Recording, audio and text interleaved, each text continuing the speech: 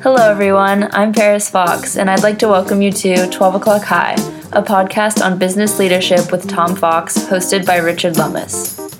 Hello, everyone. This is Tom Fox. Richard Lummis is on assignment this week. Today, I want to take up a very interesting book by Liz Wiseman entitled Multipliers, subtitled How the Best Leaders Make Everyone Smart. Liz Wiseman is a researcher and executive director who teaches leadership courses literally across the world. She is a former executive at Oracle Company and the author of 3 best-selling books, Multipliers, The Multiplier Effect, and Rookie Smarts. She's been listed on the Thinkers 50 ranking and named one of the top 10 leadership thinkers in the world. She holds a bachelor's degree in business management and a master's degree in organizational behavior from BYU. I recently had the opportunity to hear her speak, and based upon her talk, I bought the book Multipliers, and I thought it would be an excellent book for us to explore in a leadership podcast. So today we're going to take a look at Liz Wiseman and her book Multipliers. 12 O'Clock High is a part of the Compliance Podcast Network. Hello, everyone. This is Tom Fox. Today, I want to talk about the book Multipliers, How the Best Leaders Make Everyone Smarter by Liz Wiseman. Her basic thesis is that multipliers increase, often exponentially, the intelligence of people around them. They lead organizations or groups that are able to understand and solve hard problems rapidly, achieve their goals, and adapt and increase their capacity over time. On the one hand, diminishers literally drain the intelligence, energy, and capability from employees or team members around them.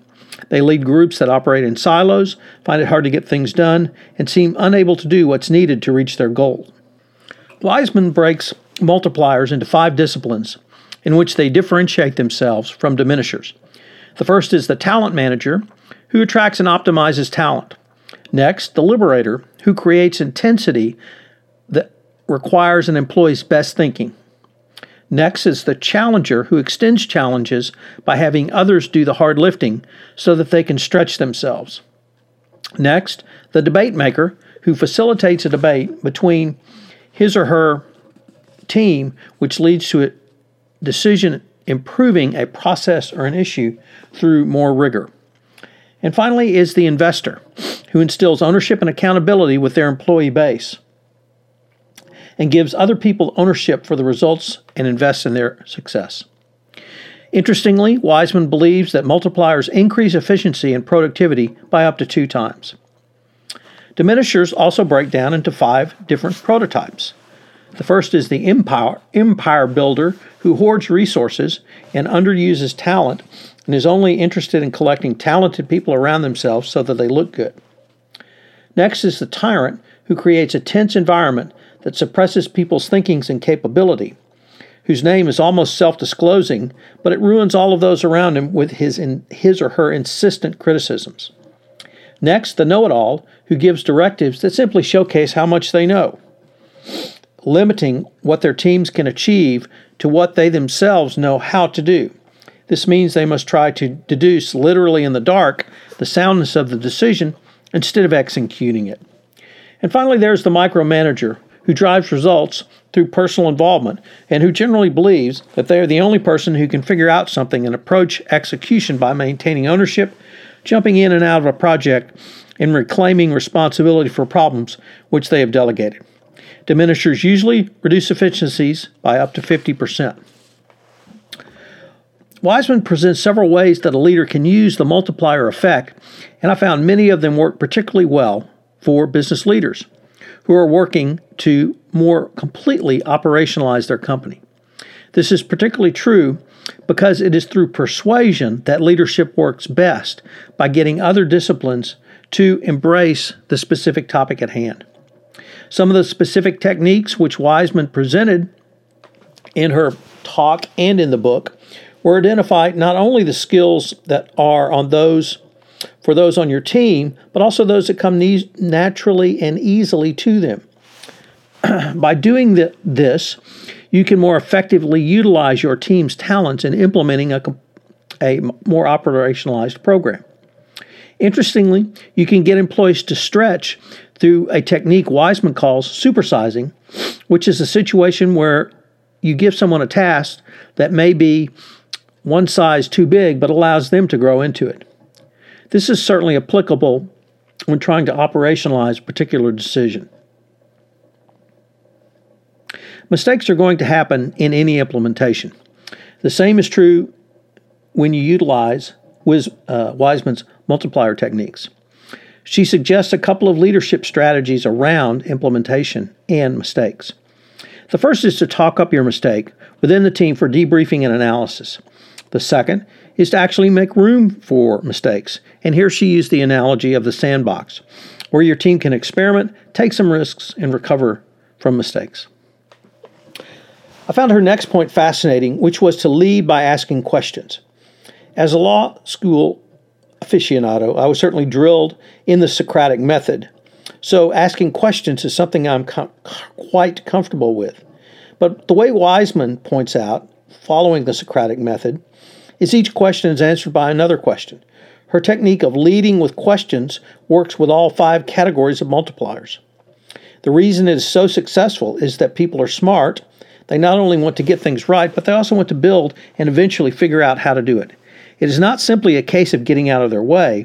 It is guiding them with your leadership expertise to come up with the right answer and a solution which will work. Now imagine applying this really throughout. If you take the approach of leading by asking questions, you not only guide the functional unit, but you get greater buy-in to the entire concept and process,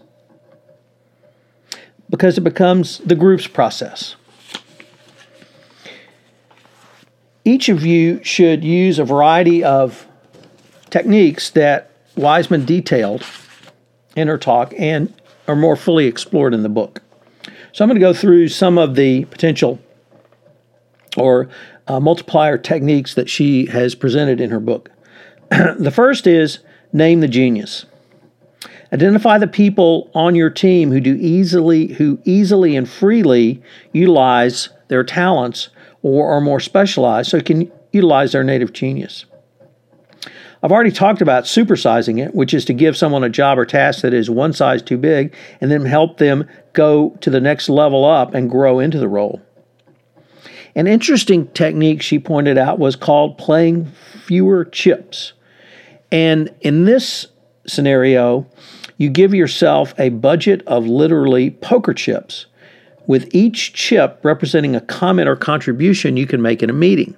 You only have a limited number, 3, 4, or 5, so you have to be judicious. And it's designed to give you as the leader a way to measure how much you are saying and how much you're interjecting yourself. And I really like that one to help you think through letting the team formulate a response around you. Obviously, the sandbox is a great analogy for talking up your mistakes. So invite experimentation and learn by sharing from your mistakes, and define a space where people can experiment. Once again, the sandbox. What about creating a stretch challenge? Now, that's a little bit different than simply supersizing it, because instead of giving people a goal, you lay down a concrete challenge. Define an intriguing puzzle to be solved or question to be answered. In her book, Wiseman also laid out tendencies, intentions, and outcome, and simple workarounds. So if you're a business leader, you could listen to these and get some ideas about how to overcome what you think some of your strengths might be, but they might be diminishers for your team. So with the optimist, you certainly intend to create a belief that the team can do it. However, people wonder if you appreciate the struggle that they are engaged in and the possibility of failure. So before offering your boundless enthusiasm, start by acknowledging how hard the work is. Let people know what I'm asking you to do is hard and the success isn't guaranteed. So for the protector, if your intention is to keep people safe from political forces in your organization, the outcome might be that people do not learn to fend for themselves. So expose your team member to harsh realities in small doses so that they can learn from their mistakes and develop. If you're a strategist, your intention is to create a compelling reason to move beyond the status quo. However, people defer up and second-guess the boss rather than finding answers. As a workaround, You might paint a picture of the future, leave sections for your team to complete, and frame the puzzle by establishing the why and the what, but let them fill in the how. Once again, do this by asking challenging questions. For the perfectionist, the intention is to help people produce the outstanding work which they are proud of, yet people feel criticized, become disheartened, and stop trying. So as a workaround, you might try to define the standards of excellence up front. Let people know what outstanding looks like and define the criteria for completeness. Ask people to self-assess by their own standards. Once again, make space for mistakes. For the idea guy, the intention is to have their ideas stimulate ideas in others, yet they often overwhelm others who shut down or spend time chasing the particular idea that ADD idea guy has come up with for that day. So what can you do? Before sharing new ideas, stop and ask yourself if you want the people to work for you to take action now. If not, hold off on sharing and save it for a later time.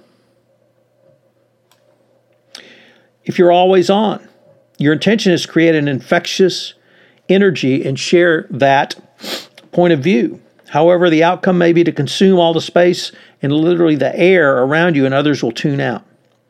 So just say it once. Instead of repeating yourself for emphasis, try saying things once and create a reason for others to chime in and build on your idea. Set expectations for others to speak up. If you're a rescuer, your intention is to ensure people are successful and protect their reputation. The problem is that people will become dependent, which weakens their reputations. So what you can do is ask for their fix, or FIX. When someone brings you a problem or signals a need for help, remind yourself that he or she probably already has a solution.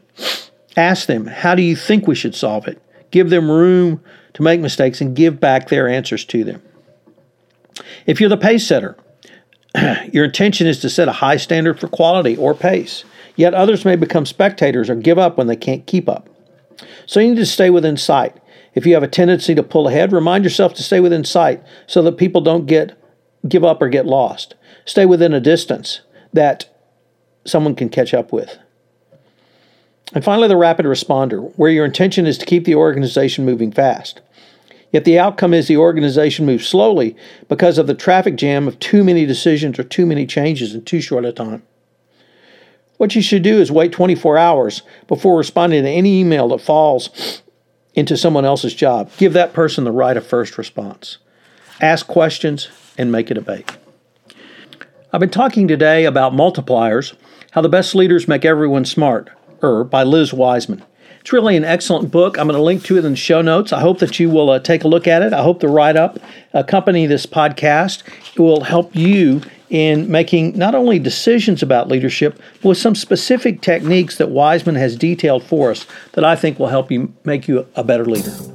This is Tom Fox. Thank you very much for listening to this episode of 12 O'Clock High, a podcast on business leadership, and I hope you'll join us again next week for another episode. This is Paris Fox again. We hope you enjoyed this episode of 12 O'Clock High, a podcast on business leadership with Tom Fox. If you enjoyed the show, please go to iTunes and rate the podcast. Thank you for listening.